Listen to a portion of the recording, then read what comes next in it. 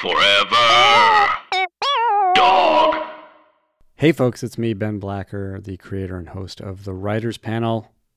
Thanks for listening. It's 2023.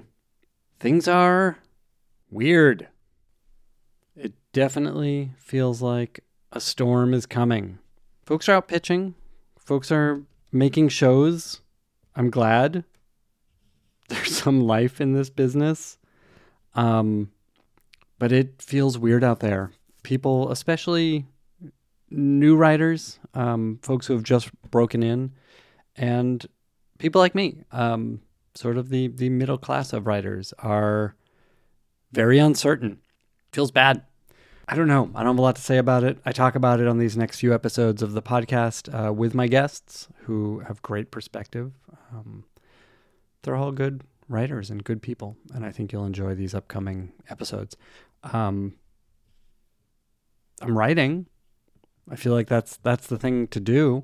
At this point we have a backlog of material, but we're really proud of all of it. And would love to find a home for it, but we'll see. We'll see what things look like in the next few months. I'm cautiously optimistic. I'm making a lot of pizza. I got a wok for Christmas. I've been really enjoying that. Not for pizza, for making other food. Those have been giving me great creative satisfaction, even as I hammer away at some scripts that I really want to write. I've also really enjoyed writing this weekly newsletter. I hope you'll check it out. If you don't already, you can find it at benblacker.substack.com.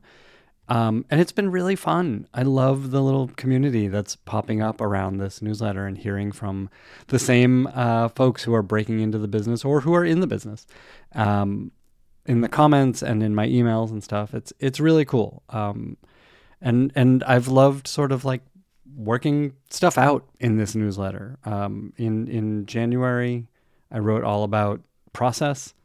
And what the process is, like some real nuts and bolts stuff, what the process is for some established writers I've talked to over the years, and then what my process is.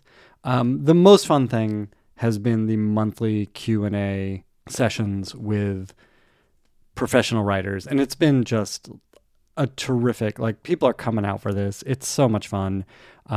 We just had one with the You creator and showrunner Sarah Gamble, who was also my boss at Supernatural. But we had Jane Espenson, Akela Cooper, who wrote Megan and has been on the Star Trek shows, and she's writing a ton of really fun, cool horror movies. They've been so enlightening and like getting to, we've had like 10 to 15 subscribers show up to each of these. They're only for paid subscribers of the newsletter. And we've had like 10 or 15 folks show up, and everyone's gotten to ask their questions and talk to these pro writers and get advice and sort of connect.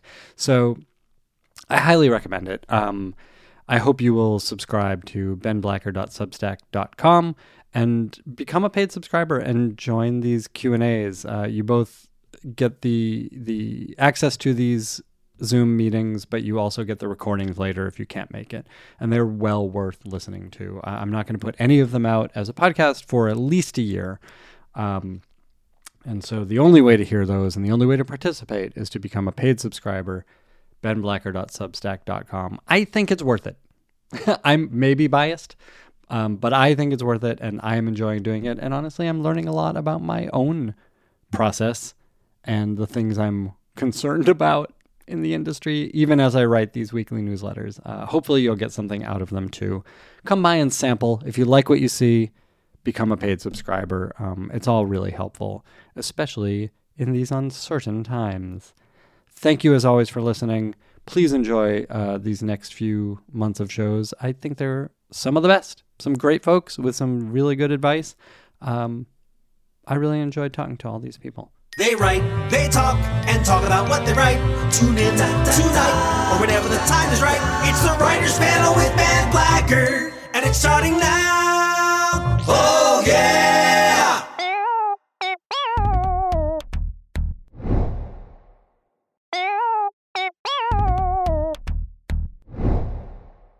Thank you both for being here.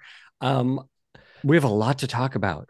But first, I'm going to ask you to introduce yourselves on the microphone so the listener knows what you sound like. Tell us who you are and where they may have seen your name on their television screen or elsewhere in the past. And Jay, let's start with you. Thanks. I'm Jay Ferber. I write TV and comic books. On the television side, I've written on Supergirl and Zoo and Ringer and Starcrossed. And my comics, I do most of my work at Image Comics these days. I wrote on Copperhead and Elsewhere and Internet. And I have a book out now through Oni Press called Area 510. Oh, cool. Thanks. And Allie. Hi, I'm Ali Vingiano. I wrote most recently on the morning show for several seasons. And before that, I worked in late night comedy on a show called The Opposition with Jordan Klepper. And if you're Gen Z, maybe when you were in middle school, you saw me in a lot of BuzzFeed videos. I used to write and direct and produce and act in BuzzFeed motion pictures. Well, really just BuzzFeed video. And I also starred in a movie in 2021 called The End of Us that went to South by. That was through BuzzFeed as well. So that's where you've seen me. You both do it all. And this is actually something I wanted to talk about because I think I've had a similar sort of career where like you're doing a ton of things and a lot of it is writing and a lot of it is producing and a lot of it is other stuff. But I want to talk about that process of breaking in while you are doing other work and kind of known for other work and both how that is good and bad. And Jay, let's start with you on this because for sure I knew you as a comic book writer well before a TV writer. And I think you were doing that for a good decade at least, right? Yeah. Yeah. I was writing comics for a long time. I loved television. I'm good friends with Brian Vaughn, and he broke in on Lost, and Right. that was sort of my light bulb moment. I had sort of convinced myself that I'm a real writer. Like I don't want to be in a writer's room. I want to sit alone at my keyboard and that sort of thing. But really, I was just chicken and didn't want to try and fail. But I finally convinced myself I had to try or I would regret it. And so I wrote a spec and applied to all the writers programs and got into Warner Brothers. And that was my gateway into TV writing was the Warner Brothers workshop. And that I know you guys have talked about that on the show, but it's a boot camp for writers. They help try to staff you on Warner Brothers shows, and that got me onto Ringer. But it has been a bit challenge, maybe too strong a word, but because I write comic books and because comic books are still so associated with superheroes, I do tend to get thought of as like a superhero fantasy sci-fi guy, which I am to a degree, but I also really love mysteries and thrillers, which doesn't really track with a lot of my resume. Yeah, that's funny. I mean, I think like anyone who follows you on Twitter or social media knows that like you're the Yes, Columbo I'm not guy, shy. you're the Magnum guy. Like you talk about these sort of Exactly. classic TV shows, and it feels like that's your brand so much more than a Yeah. lot of the superhero stuff. It's almost yes. Obviously I don't shut up about it, but I'm not shy about it also because otherwise I get defaulted to like the Mhm. superhero guy, which Yeah. again, not a big problem to have, but I want to position myself more for those kinds of gigs. Well, we'll pick that up in a second because I want to talk about that. Allie, I want to ask the same question. You sort of came up on this performing and production end, and like, how do you translate that to writing and getting even more so getting people to see you as a writer? Interesting. Yeah, I started I'd studied film in school a little bit. I didn't go to film school, but I took classes Mhm. at my liberal arts school in directing and editing, especially was crucial. Directing, producing, editing, writing. And so when I started, I was at UCB writing and performing and just started making short films with anyone who had a camera or who wanted to, spend their weekend doing that. And writing, producing these shorts and these sketch videos sort of started my whole career because people started paying attention to them and they started going viral. And that got me into some media companies, work like BuzzFeed and Glamour and Condé Nast, and doing some web series for them. So I was just at a point where I was like, I knew I wanted to work in TV and I had no idea how to get there. I felt like I needed a backup plan. So I was also a journalist at this time writing. And so That's not a good backup plan. I just felt like I couldn't just move to Hollywood, and like I just had no idea what to do. So I was sort of like, and I knew I wanted to be a creator, like more than anything I wanted to. So I was like, if I can direct, if I can write, I'm just going to go do it now instead of going to work for someone and working my way up until I just wanted to use every skill I had, every skill I'd learned to try to start making stuff, because I didn't know how to do it and I didn't know how to get to TV. So I was just like, yeah, sure, I'll edit my own stuff. I'll throw it up there. I'll do whatever I can that I know how to do. But writing was always the goal. And when I was working at BuzzFeed, as a journalist, and doing UCB and comedy on the side, I sort of saw late night as my out. I didn't want it. I wanted scripted, but I saw it as the easiest way, because I was like, I have a background in journalism. I've written, about politics, and I also am making short films and doing UCB and, so the funny thing is I was hired as late night as a field producer. So I was hired as someone who, because of my production background, they saw me useful in this role where I could write and direct and produce these correspondent field segments. And ultimately, when I got hired for morning show, it was a huge help, because not only had I made dramatic short films that had similar content to, the Me Too content of the morning show, and had writing sample for that, but I also had a background in production and journalism. And they were specifically looking for someone who had a background in journalism and production, who could help write the show within the show content, who could produce it on set, in addition to being in the writer's room and writing scripts. So that was such a unique transition. People ask me all the time, how'd you end up on morning show? And it was like, I had a very specific set of skills that they were looking for. Yeah, like the perfect storm. Yeah, absolutely. It was like right place, right time. Yeah. My agent told me they're going to hire you or like nobody. There's nobody else. Wow, that is amazing. Do you still aspire, do you still have directing ambitions, or is it just writing from here on out for you? I do. I think directing for me is, for example, I'm taking out a feature now as the writer director, and because I have this background, when I connected with the studio I'm working with and I said I wanted to direct it, they were immediately supportive. They didn't doubt me. I did meet with some producers who were like, we should attach a bigger director who can get this made, and but ultimately who I went with was someone who really believed in it. So I definitely do want to direct. That's something I think about still. Well, it's out there now. That's awesome. This is it. Yes. You mentioned sort of this right time, right place. And I wanted to talk to both of you about that. I mean, Jay, despite, sort of resisting the TV writing career that you actually wanted, and then, once you got through the WB program, they helped place you in that first job, but after that, it's up to you.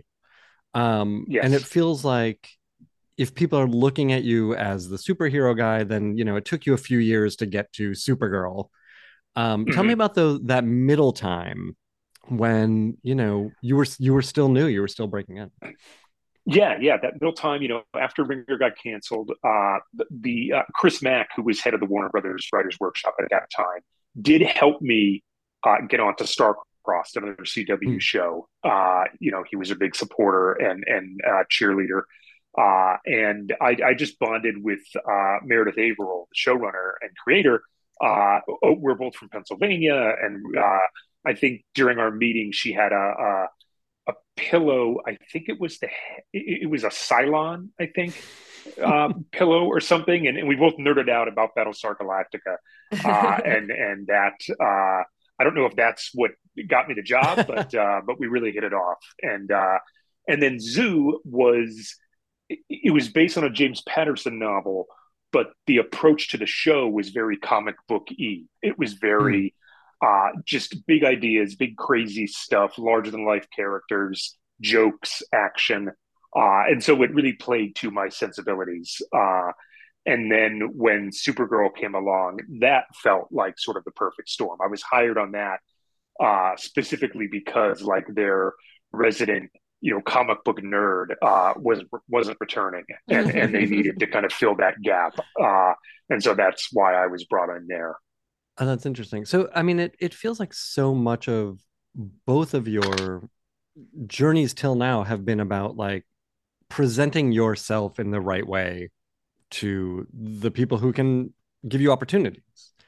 I mean, as you make your way now through the business and want to do different things, or whether it's direct or whether it's write mysteries, like Jay, there's no reason you shouldn't be on Poker Face. Like, you are built for that show. So like, I want to ask about, it's kind of branding yourself, but that's kind of the gross way to Right. talk about it. But how do you start to present yourself in a different way? I ask that to both Well, of you. here's I have a very specific example of that Mhm. because there was a show that was right up my alley, perfect for the kind of show I wanted to write. The creators knew of my interest in that kind of thing, reached out to me to see if I was available.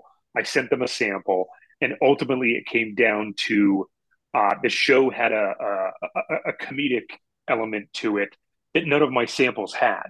Hmm. And I realized, like, much to my chagrin, I was like, crap. And it was sort of a light bulb moment for me because when I'm on a show and I'm on a staff, I'm frequently pitching jokes and writing jokes in the scripts.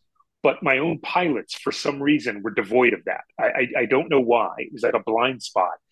And that cost me a job. And so, like, almost immediately after that, I was like, I need a sample with humor that can show off the kind of banter and quips that I like so much. And it's kind of malpractice for me to say I love this stuff and not have a sample that demonstrates that. So the next sample I wrote, the next pilot I wrote, was specifically designed Hmm. to have that tone, and so I can have that. We haven't sold it or anything, but it was really written to be a sample for that sort of thing. That's It's fun. so interesting because, specs aren't really in fashion anymore. But I think about this because I'm writing a sample now too. And it's for a similar reason. I just wanted an updated piece of writing that shows something else. Yeah. But when you're writing in a room, the job is to write for someone else's voice. So of course you can write comedy, Right. and if you're in a room and they're asking for comedy pitches, and you're going to, but when you're writing your own sample at home or writing your own work that you love in your voice, it might not be what's natural to you.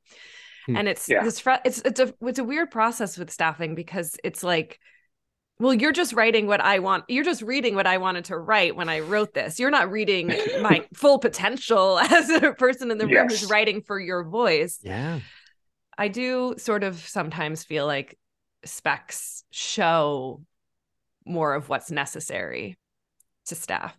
But Absolutely. And Yeah. listen, Yeah. I've been banging this drum for a while. I think there's so much value in writing a spec of an existing show because you have to reverse engineer that show and see what makes it Yep. tick. And that helps you in your own stuff too. Jay, did you have to write a spec? Did you write spec starting Yeah. out? To get into the Warner Brothers Yeah. program, yeah, I wrote a spec of Burn Notice, and that got me in there. And it was also, years. I mean, just I think last year maybe. There was some Twitter, prompt going around about post the first page of your blah Mhm. blah blah, and I posted the first page of this Burn Notice spec. It was like 10 years old at that point, and Matt Nix chimed in and was like, "That's spot on. Like you've captured the voice." Like I was blown away. That's awesome. So that was very validating.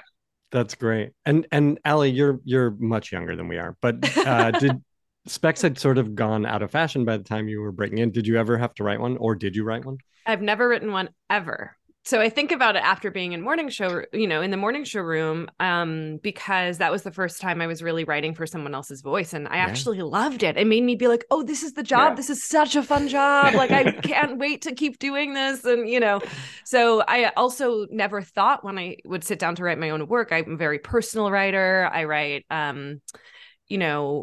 like pretty like quiet, character driven female, character, poignant stuff. And then I was like, oh, I can just write about a bunch of assholes in a newsroom. Like I can make it just inspired me to the depths of the characters I could create, and creating people who aren't like the people in my own life. And so I think just now, like, I don't think it would be useful for me to write a spec, but I almost wish that I almost want to, just for the exercise of it. Something I've been tempted to do. There are like those stunt specs that I think are fun. Like there was the one a couple of years ago about like the 9/11 Seinfeld episode. And, I knew a guy who wrote a spec that was it was a Sex and the City Sopranos crossover. That like Christopher and one of the women knew each other or something, and like that I've always been sort of tempted by, because it's stunty, but you're also having to capture the tone of maybe two shows. And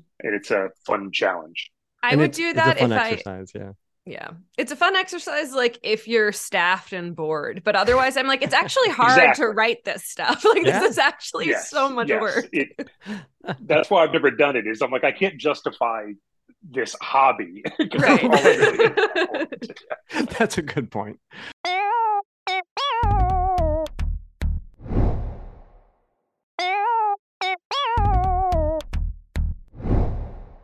Allie, I wanted to talk about like getting that job on the show and having to write in someone's voice for the first time. And as much as it was like, must have been fun and freeing for you, there had to be challenges too. You hadn't done that, although I imagine there was some, serving the Klepper voice on that show. So tell me a little bit about that. Yeah, absolutely. There definitely was a big, like, what's the voice of the show on Klepper? And we talked about that a lot. So that was a good warm up. And honestly, I think I got lucky because I wrote episode 9. And so I'd been in the room for a very long time. I'd read a lot of scripts. We'd already started production. So I got to be on set. So I did feel very comfortable writing with these characters. And by the time I wrote my episode, that was not it was exciting and I was, nervous, but I felt like I was able to do it more so than the writers who got to write the earlier episodes. So I felt like I was set up to succeed in that way. The harder thing was learning how to pitch in someone's voice. It's not just writing, right? You also have to think, what is this person going to respond to? And you have to sort of every day go in and learn about them. So it's like, okay, she likes this sort of pitch. Okay, she doesn't respond to this sort of character work. Okay, like, it's that constant day-to-day thinking about, how does someone else think about story? How does someone else build their characters and build their story? Yeah, and it's about what they want the show to be, not what you want the show to be. Like that is something that can still be frustrating to this day, is when you're like, I think it'd be better this way, but I know that the boss wants it that way. So that's the mission, is to build towards what they want. Was that that must have been an enormous learning curve for you, Jay, on some of those early shows? Yeah, it was a learning curve, and also when we talk about writing in someone else's voice, it was eye-opening to me that means not just that the characters have to sound consistent, but literally the way you write the script has to be like in the style of the showrunner. Like, are they do they write cut to at the end of every scene or not? Do they use 2 spaces after the period or not? Like, when do they capitalize? When do they italicize? All that stuff, I gradually realized, like, oh, these are the things that you also have to mimic and copy. And I was on one show where we didn't do that, where everybody's scripts just looked different and no one really seemed to care. And it was a little shocking to me that it was that kind of, I was just like, I need order. Like, what is the space thing is so real. There was like 2 spaces after each period, and I didn't do that in my first draft. I don't know I think the script coordinator fixed it for me. Amazing. But it's like picking up on those things, and like how flowery are the action lines, and like for me it was like, okay, she loves metaphor, so it's like making sure that I have metaphors in everything I write, just like little things like that. That's so interesting. Jay, you came into Supergirl how deep into the run? Uh, I came in on season 5, and Okay. season 6 was our last season. So I did the last 2 seasons. So this was like, I mean, this is, similar to when Ben and I joined Supernatural was in season 7. And like, this Yeah, thing is a machine. Like, they yeah, know what their scripts look like. They've also done 100 at least episodes of right. story. So tell me about pitching in that Yeah. room. It was that was where I even, I came in as I think producer level, and I still had a little trouble adjusting to, what I wanted the show to be versus what the show was. Hmm. In terms, like, I Mm. wanted more comic book stuff. I wanted guest appearances by other superheroes and all the nerdy comic stuff. But that's not really what the show was. The show was about these characters, not about guest stars, not about deep dives into DC continuity and that sort of thing. And so I had to really. It was really on day one where we were told to like come in with big pitches for the season and stuff. And I realized very quickly as we started going around the room, oh, the stuff I came in with, they are not going to want to do. Because I was like, let's bring in more Legion of Superheroes and let's do this. And yeah, that was not what they were looking for. Were you It the was it only was they. Sorry, Sorry, I'm so sorry. Were you the only new writer that no. year?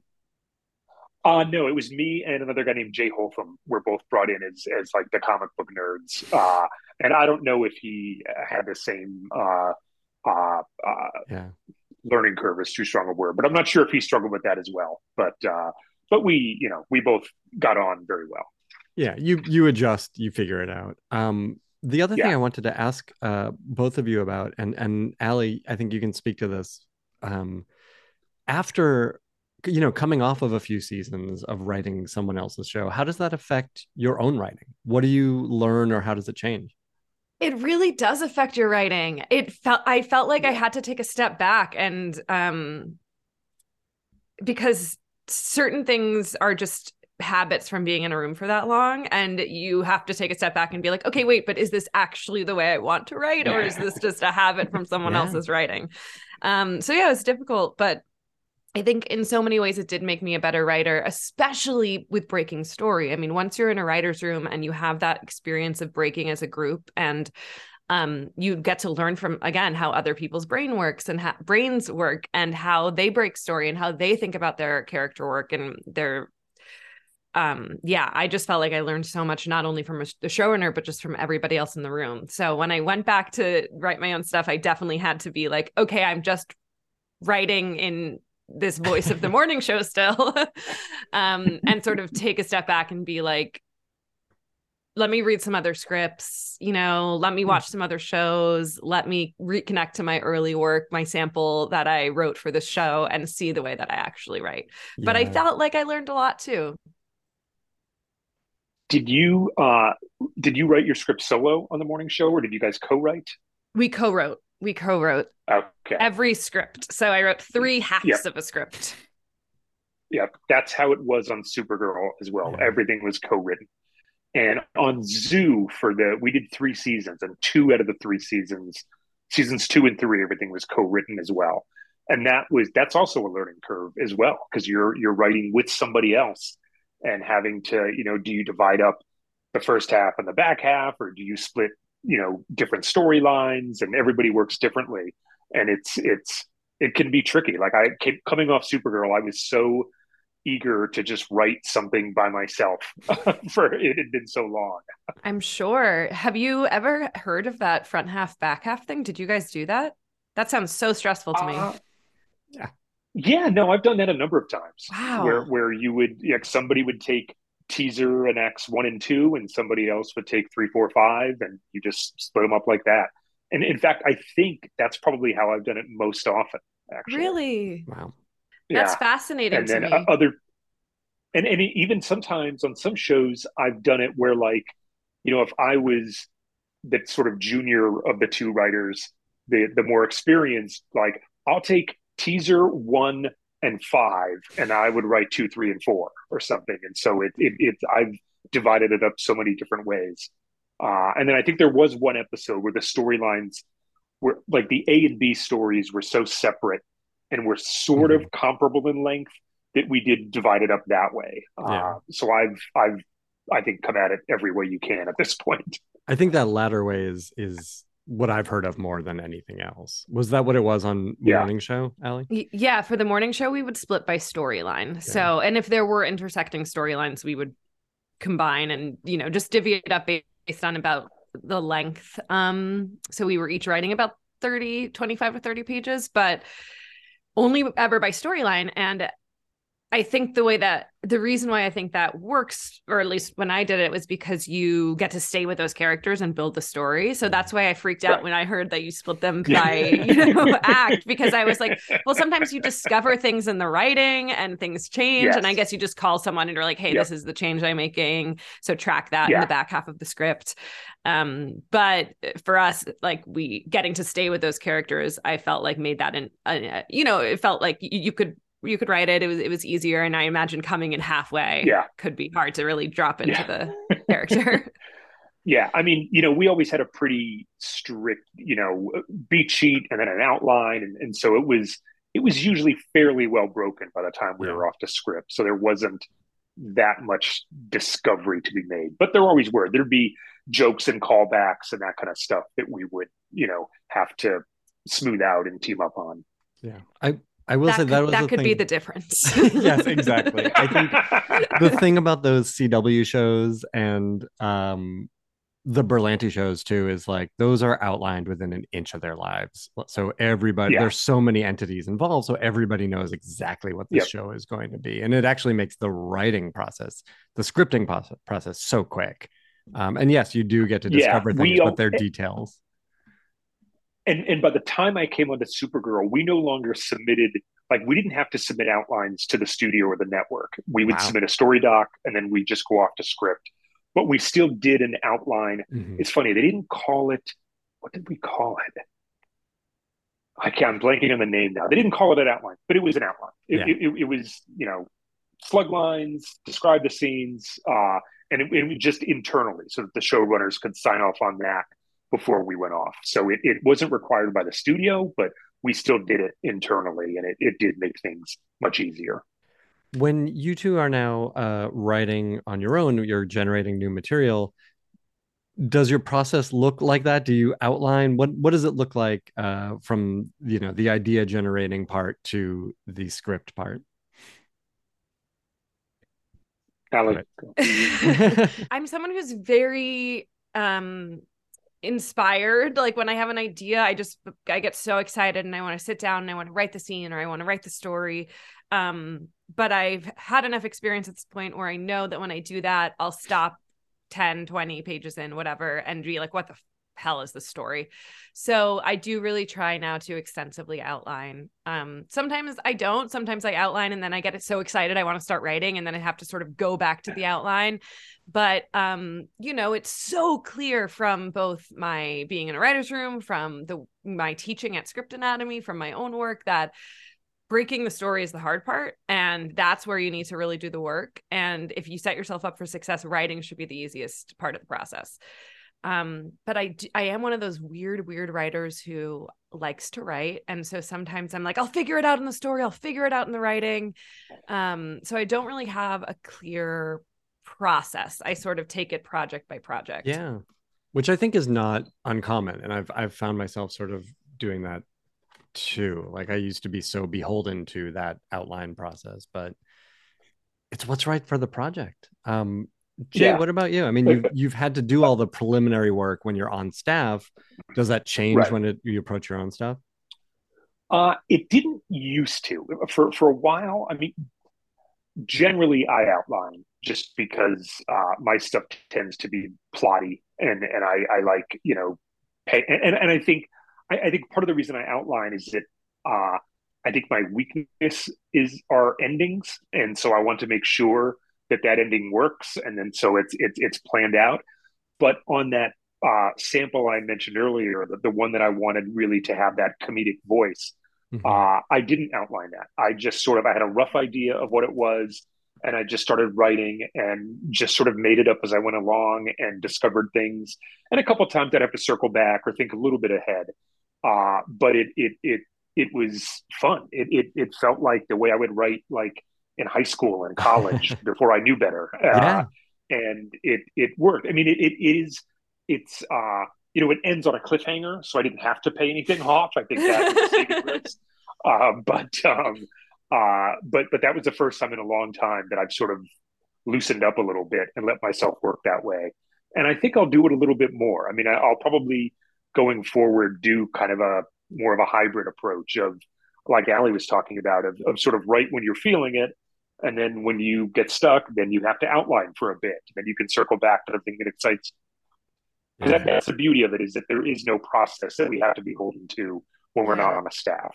Yeah. And it's inspiring to me to hear that worked for you, writing your sample without I'm like, yes, I can do it. Because I do think the number one thing I learned from being on staff is how helpful an outline is. And when I did write my first independent, piece, which is my feature, that was after I'd been staffed. That was the first thing I wrote after being staffed on morning show, and I outlined so much, and I did all of the, here's the 22 steps of storytelling book. I wrote down my 22 steps, and I had a very extensive outline, and writing it was a lot easier. And I think in a writer's room, before you get to a writer's room, I think some people don't realize when you say an outline, I think people think okay, so you write down the beats and it's a page or two. Right. And I'm like, no, we wrote 20, 25 page, very detailed outlines. When I was on Zoo, our outlines got so detailed that the studio asked us, please make these shorter. We don't have time to read these, because they were 24, 25 pages, and they would have Scott Rosenberg was very involved on that season, and he's known for his dialogue, and so our outlines were sort of in his voice, and there would be a lot of sample dialogue and stuff, and it made scripting a breeze. But it was just killing the studio. And so they were like, please, 12 pages maximum. And then that made writing the scripts a little more challenging. So hard. Yeah. Come on, what are you guys getting paid for? These execs can read those outlines. Also, exactly. this ensures that you don't have to read so many drafts of the script. Yeah. Right. That's really true. There's no better feeling than pasting that outline into a final draft document and having I've got 25 pages of script already. Yeah. I'm filling in holes here. This is great. I'm reformatting. Yeah. Right. The first day is just the reformatting day. Yeah, absolutely. That counts as work. Yeah. Ali, you had mentioned the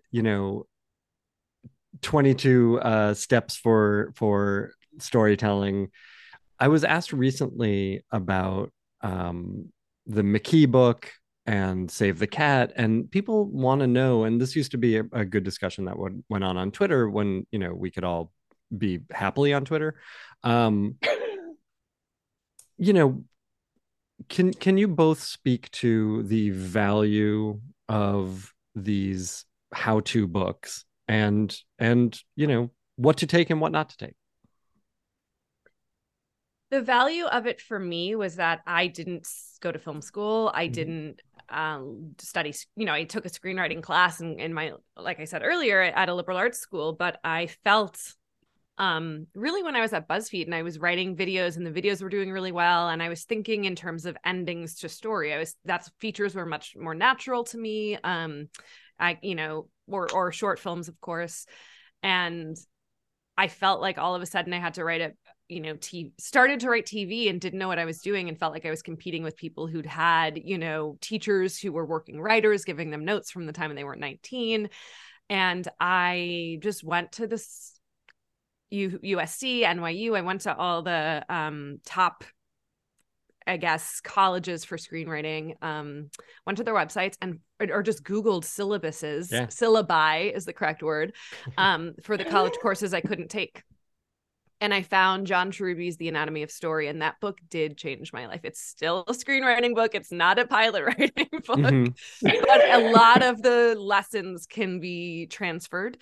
And I also read some, when I got staffed on morning show, I read inside the, I have the book, the TV, inside the TV drama room, or it's a book about, because I just wanted to feel super prepared.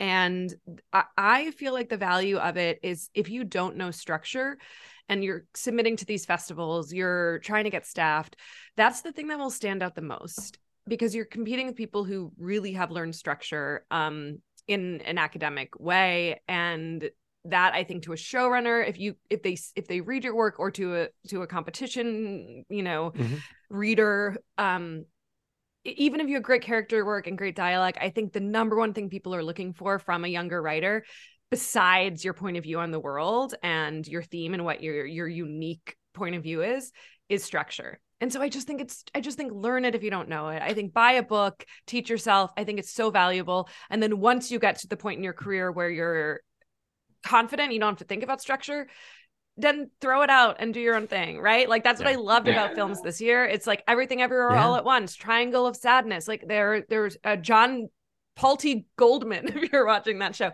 There's so many cool things right now that sort of like show that there's a different approach to structure that's possible. But I think the books are valuable and can be very valuable for people who don't have that like access, easy access into the industry. Absolutely. It's my monologue. Yeah, I agree with all of that. I still like, my sort of hobby project is a mystery novel that I'm slowly working on. And I, got Save the Cat for that, just because like I know how to tell a story, but I needed like a security blanket. I needed something to reassure me that like that I'm not crazy, that this path I'm on makes some kind of sense. And I also think it's important to sort of to learn structure, but also, if the book you're reading, or the how to, whatever you're learning from, if it feels wrong to you, if it's not helpful to you, ignore it. Find the stuff that speaks to you and that inspires you and thinks, oh, okay, that's how my brain works. Like, this is going to be the most on-brand statement I've ever made, but one of my writing heroes is the late great Stephen J. Cannell, and while he was alive, he had a website where he had his own sort of writing tutorial, and I remember him breaking down it was a 3-act, really 4-act structure for TV, which was, in my first act, I put my hero up a tree. In my second act, I throw rocks at him. At my third act, I drop a house on him, and at my fourth act, I get him out of the tree. And to me, that was like the most distilled version of a structure I'd ever heard. And I still, refer back to some of his little nuggets of wisdom of, when you're stuck, try plotting from the antagonist's point of view. That was another one that stuck with me, so that your bad guy is always in motion, isn't just waiting for your hero to catch up to them. Stuff like that. It's about finding what speaks to you individually, I think. Absolutely. And yeah, I think, Allie, you touched on like the books serve as sort of the craft component, right? Like it's the woodworking, it's the stuff you can learn, whether you use it or not. You're going to add something else. Sorry.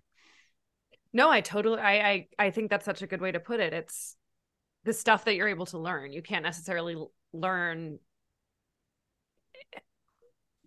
Well, I don't you know. can't learn the art of it, Yeah. There's a level of, there's a certain element to it that you cannot learn, but structure you can. And I think what Jay was saying was like, so on point also of like, take what speaks to you, because that's showing probably what you need to work on as a writer. And similarly, it might have been one of your podcasts, Ben, because I used to listen to this podcast on my drive to the morning show, because I was like, I need to set myself up to be a good, baby writer. But for me, when I learned like, you want to hurt your protagonist so much. Like you want to like throw them, like you want to like, what can you do to make their life so hard? Like more. And I think there was like a part of that, which I was like, oh, right. Maybe I'm not doing enough. Maybe that's actually can get harder for them. And the idea that you want to make it hard, you want to be hard on your characters, but easy on yourself. I don't know who said that, but that spoke to me as well. So I think it's like, if something's calling out to you in a book, follow it. And if something's not, then maybe you don't need it. So I think trusting your instincts as you read is great. Yeah.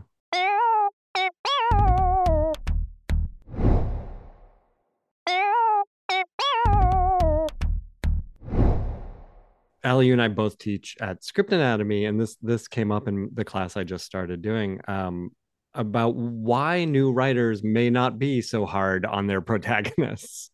And I have ideas, but do you two have ideas? Well, one thing I do see a lot is very people write very personal things or things that are based on in reality, and sometimes there's a disconnect I've seen between people wanting to write what really happened and people knowing, and I think part of my teaching when this happens is trying to get people to throw out the story and of what really happened, Right. so that they can write a cohesive story and then put in kernels of the truth. Yeah. So I think sometimes people see themselves in their protagonists or are writing something and don't think story first. And Mm-hmm. I'm a very story first person, so I think I try to always teach that. And then I think another thing is like, there's so much talk about like likable characters, and I think people are afraid sometimes to really show the flaws. Hmm. And I don't know if that's true, but this is just something I see from some young writers where like they don't go flaw first. I'm like, introduce your character in a flaw state, like let's see the flaw in every scene, you know. And I think sometimes there's some hesitancy there. Yeah, I think it's that. I think it's also yeah, it's I agree with everything you just said. If people are basing something on a real life event, that they skew too closely to it, and it's real life is never quite as dramatic as we can make it. Or even, I read a script by an emerging writer that was, it wasn't so much that the character that she wasn't being hard enough on the characters. It was just some of the plot moves were so, they felt kind of contrived to me. Like I just Hmm. didn't buy it. It Mm. ripped me out of the script. And when I gave that note, and she was like, "Oh well," she argued the note of why she did it that way, and it was just like, well, you can, those those reasons don't change the fact that it's still implausible, Right. and it's about finding stuff that feels authentic and feels real. And a lot of times that involves being hard on your protagonist. I have a new answer. Throughout the old one. Well, actually, everything about the personal stuff I still think is true, where it's Mhm. like, even if it is the craziest story in your personal life, it doesn't mean it's what needs to happen next in this story Right. that you're trying to tell about this person. But it's actually, I think the flaw thing was me talking around the real issue, which is not active characters. If your character's not actively going after a goal, they can't fail that Yes. bad. They need to really Right. want something and really be actively trying to achieve it so that they can fail so desperately in this goal. So I think a lot of times it's this is the number one thing I see is like not having active enough protagonists. And if you don't have an active protagonist, you literally cannot harm them or be hard Right. enough on them, because what do they want? What are Yeah. they going after? And Right. I Yeah. do think it's related to what you were saying before, which is, whether or not it's a personal story, I think very often new writers, but all of us are writing some version of ourselves as the protagonist. And we don't want to be mean to ourselves. Yeah. We want to let ourselves off the Life's hook. hard enough. Yeah, exactly. But yes, I think that's absolutely like sort of the core of the inactive character, right? A character has to make choices going after what they want, and those choices should lead to worse circumstances. Yeah. Um, I want to start to wrap up by bringing up, Allie, you mentioned earlier you are one of the rare writers who likes to write. I'm finding this rarer and less and less rare. I'm finding this when I first started this podcast, 12, 13 years ago, that was absolutely the thing I heard the most was I like having written. In the past 5, 6 years, I'm hearing that a lot less. I'm hearing people enjoying the process. And I don't know if that's coming with their age or a new crop of writer coming in, but let's just start at the baseline here and ask, do you like writing? What about the process do you like? And Jay, let's start with you. Yeah, I actually I love writing. It's my favorite thing. I'm happiest when I'm at my keyboard. I'm a I'm a creature of habit, so I'm not somebody you'll find in a coffee shop or like I'm always at my desk in my spot. And yeah, I like it. It can be frustrating, the plotting stages of it can be maddening, but I like doing the work. I like finding, there's no better feeling than when you realize you've sort of subconsciously set up the solution to a problem you're struggling with, that you Yeah. realize that the key is in an earlier scene. And if you just make a tiny adjustment, it fixes the thing that you're struggling with. Like that's like a drug. And it's, so it's, and I think I like writing more now than I did because I finally recognized the process Hmm. that the days that look, I wrote two sentences today, but I thought about it all day long. That still counts. That's still just part of the process. You're going to have those days where the words don't come, but your mind is still working. I was watching TV the other night with my wife and paused it for a second because I was like, "Oh my god, I just figured out the thing that was bothering me all day long. That I made no Yep. progress all day, but at 8 o'clock at night in the middle of television, I have to jot it down." And it's yeah, I love it. Love It's my that. favorite thing. That's great. And Allie, the same question. You like writing. What do you like about it? And has that always been the case? I think it has always been the case, even when I wasn't writing scripts. Although I definitely working as a journalist, there were times I did not like writing. But I think from the time I was young, I was writing screenplays just for fun when I was a kid. And it was something I was always really called to because I think it's just the magic of, I mean, the most cliche answer, but like the magic of storytelling, of getting to make believe and getting to make it up. And when it comes to you and when an idea comes to you and you accept the idea and you feel inspired by it, it's like, I don't know, I've never had any other experience in my life that's like that, of being in a flow state. And so yeah, and sometimes it's really hard. So I think as you get more sort of established in your career, the love for it can really diminish because of the new frustrations of it, of like, Hmm. you work on this open writing assignment and it doesn't go, and why did I even do it? Or you write this pitch and it doesn't sell, and it's like, there's this element of it that gets frustrating and financial, and it becomes a job, and it can definitely, I think I went through a year or two of really feeling frustrated and sort of losing some of that love for it. And it wasn't really until I had a new idea I was really excited about that I was like, right, this is why I'm doing it. This is, there's still something in me that is like drawn to this just for the pure love and passion of getting to sit down and create these stories and stay with these new characters and be in this world I'm building.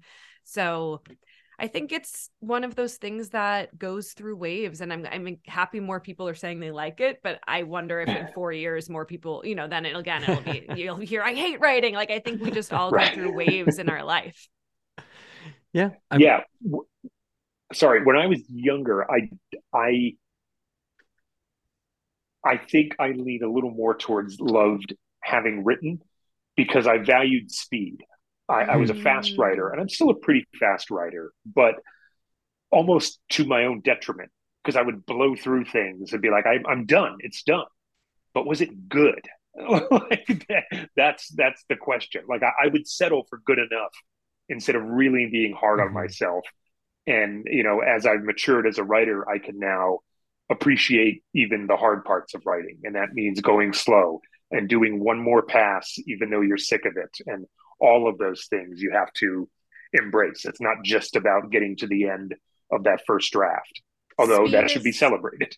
Speed is so real, because when I was younger and I was like, I should take a pilot writing class, and I was like, no, because then it's going to be 12 weeks and then, or 6 weeks, and I won't even have a pilot. Like, that's insane. Like, I was just Right. like, I need to write it in a week or it's not. I was so obsessed with having Yeah. finished it and having just done it. And now I'm like, yeah, it takes a long time to, I can break Yeah. story for 2 months, and that's still a good use of my time. So I think I'm Yeah. much more patient with Yep. myself now.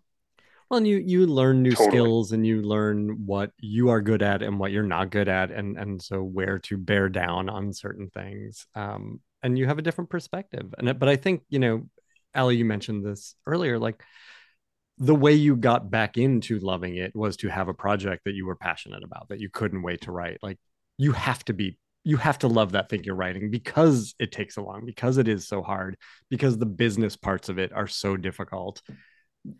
The project has to be something you care about. Yeah, exactly. Because otherwise, I think the business stuff really started to make me dislike the act of writing. Yeah. And I think, learning like now I've made this thing I love into this has to be my career. And I definitely struggled with that when I wasn't in a room, when I was developing on my own. And I think now, and I think the hardest part for me, the part I don't like, is when I'm trying to find the idea, when I'm circling all these ideas and I can't see the story and I don't know which to go with. And, that's the hard part for me. And then when you have an idea you're excited about, that's what makes me fall in love with it. Absolutely. We'll wrap up as we always do by asking what you are watching on television these days. And we started talking about this before we were rolling. And I mentioned that like this comes up in every general meeting we ever have, and we know it's coming, but we draw a blank. So Jay, you had some advice about this. Yeah, I will. As we were talking before we started taping, I started jotting down the shows that I'm watching so I don't blank out. And I do that now before meetings. I'll just write them down. And I don't need to bring the note with me to the meeting, but just the act of writing them down keeps it fresh in my mind, because I will blank every single time. Or I can only think of some old show that I'm binging, or you want to talk about stuff that's current generally. But yeah, I'm loving Last of Us. I'm loving Poker Face, Abbott Elementary, Shrinking, and I think those are the things that I'm really digging at the moment. Yeah, that's a good list. And Allie, when we talked about this, before we were rolling, you mentioned how like you kind of want to talk about shows that are an extension of what you write, like that this is kind of your brand and I would like to write for this kind of show. Presumably you watch shows that are not that also, but when you're in a meeting, what are the shows that you would bring up as this is a thing that I could write? Yeah, because sometimes sometimes the question is, what are you watching? And sometimes the question is, what show would you want to write for? And the first time I got that question, I think I had not prepared, but it was like when White Lotus, I think I said White Lotus and Succession, because I was like, I like dramas that have some comedy in them, that have like a little mystery element. But I think that is something to think about before meetings. And I think what I'm watching now is The Last of Us and Poker Face and Paul T. Goldman, which is, if you haven't seen it, like I don't even know how I feel about it yet. I'm not finished, but I know that I want people to watch it. Yeah, it's so good. It's so fascinating. Yeah, it's really interesting. So, I don't want to say anything else about it. I need to check it out because I keep hearing that it's weird, and I don't know anything about it other than that, like, I should watch it. Perfect. Yeah, you're in the best position for it. My only disclaimer is I feel like I won't know if I like it until it's over and I know the point of view of the show. Yep. But I do enjoy the process of watching it and wondering what's the take that they're gonna have. Yes. Listen, Jay, go watch it. We'll all reconvene and talk about it. Because I feel like it's come up a lot on the podcast lately, and everyone wants to talk about it, but like everyone also wants to make sure that everyone else has watched it. Right. So everyone go watch it so we can all talk about it. Allie and Jay, thank you so much for joining us today. I hope to see you both soon. Thank you. Yes, thank you. Super fun. Forever Dog. This has been a Forever Dog production. Executive produced by Brett Boehm, Joe Cilio, and Alex Ramsey. For more original podcasts, please visit foreverdogpodcasts.com and subscribe to our shows on Apple Podcasts, Spotify, or wherever you get your podcasts. Keep up with the latest Forever Dog news by following us on Twitter and Instagram @ForeverDogTeam and liking our page on Facebook.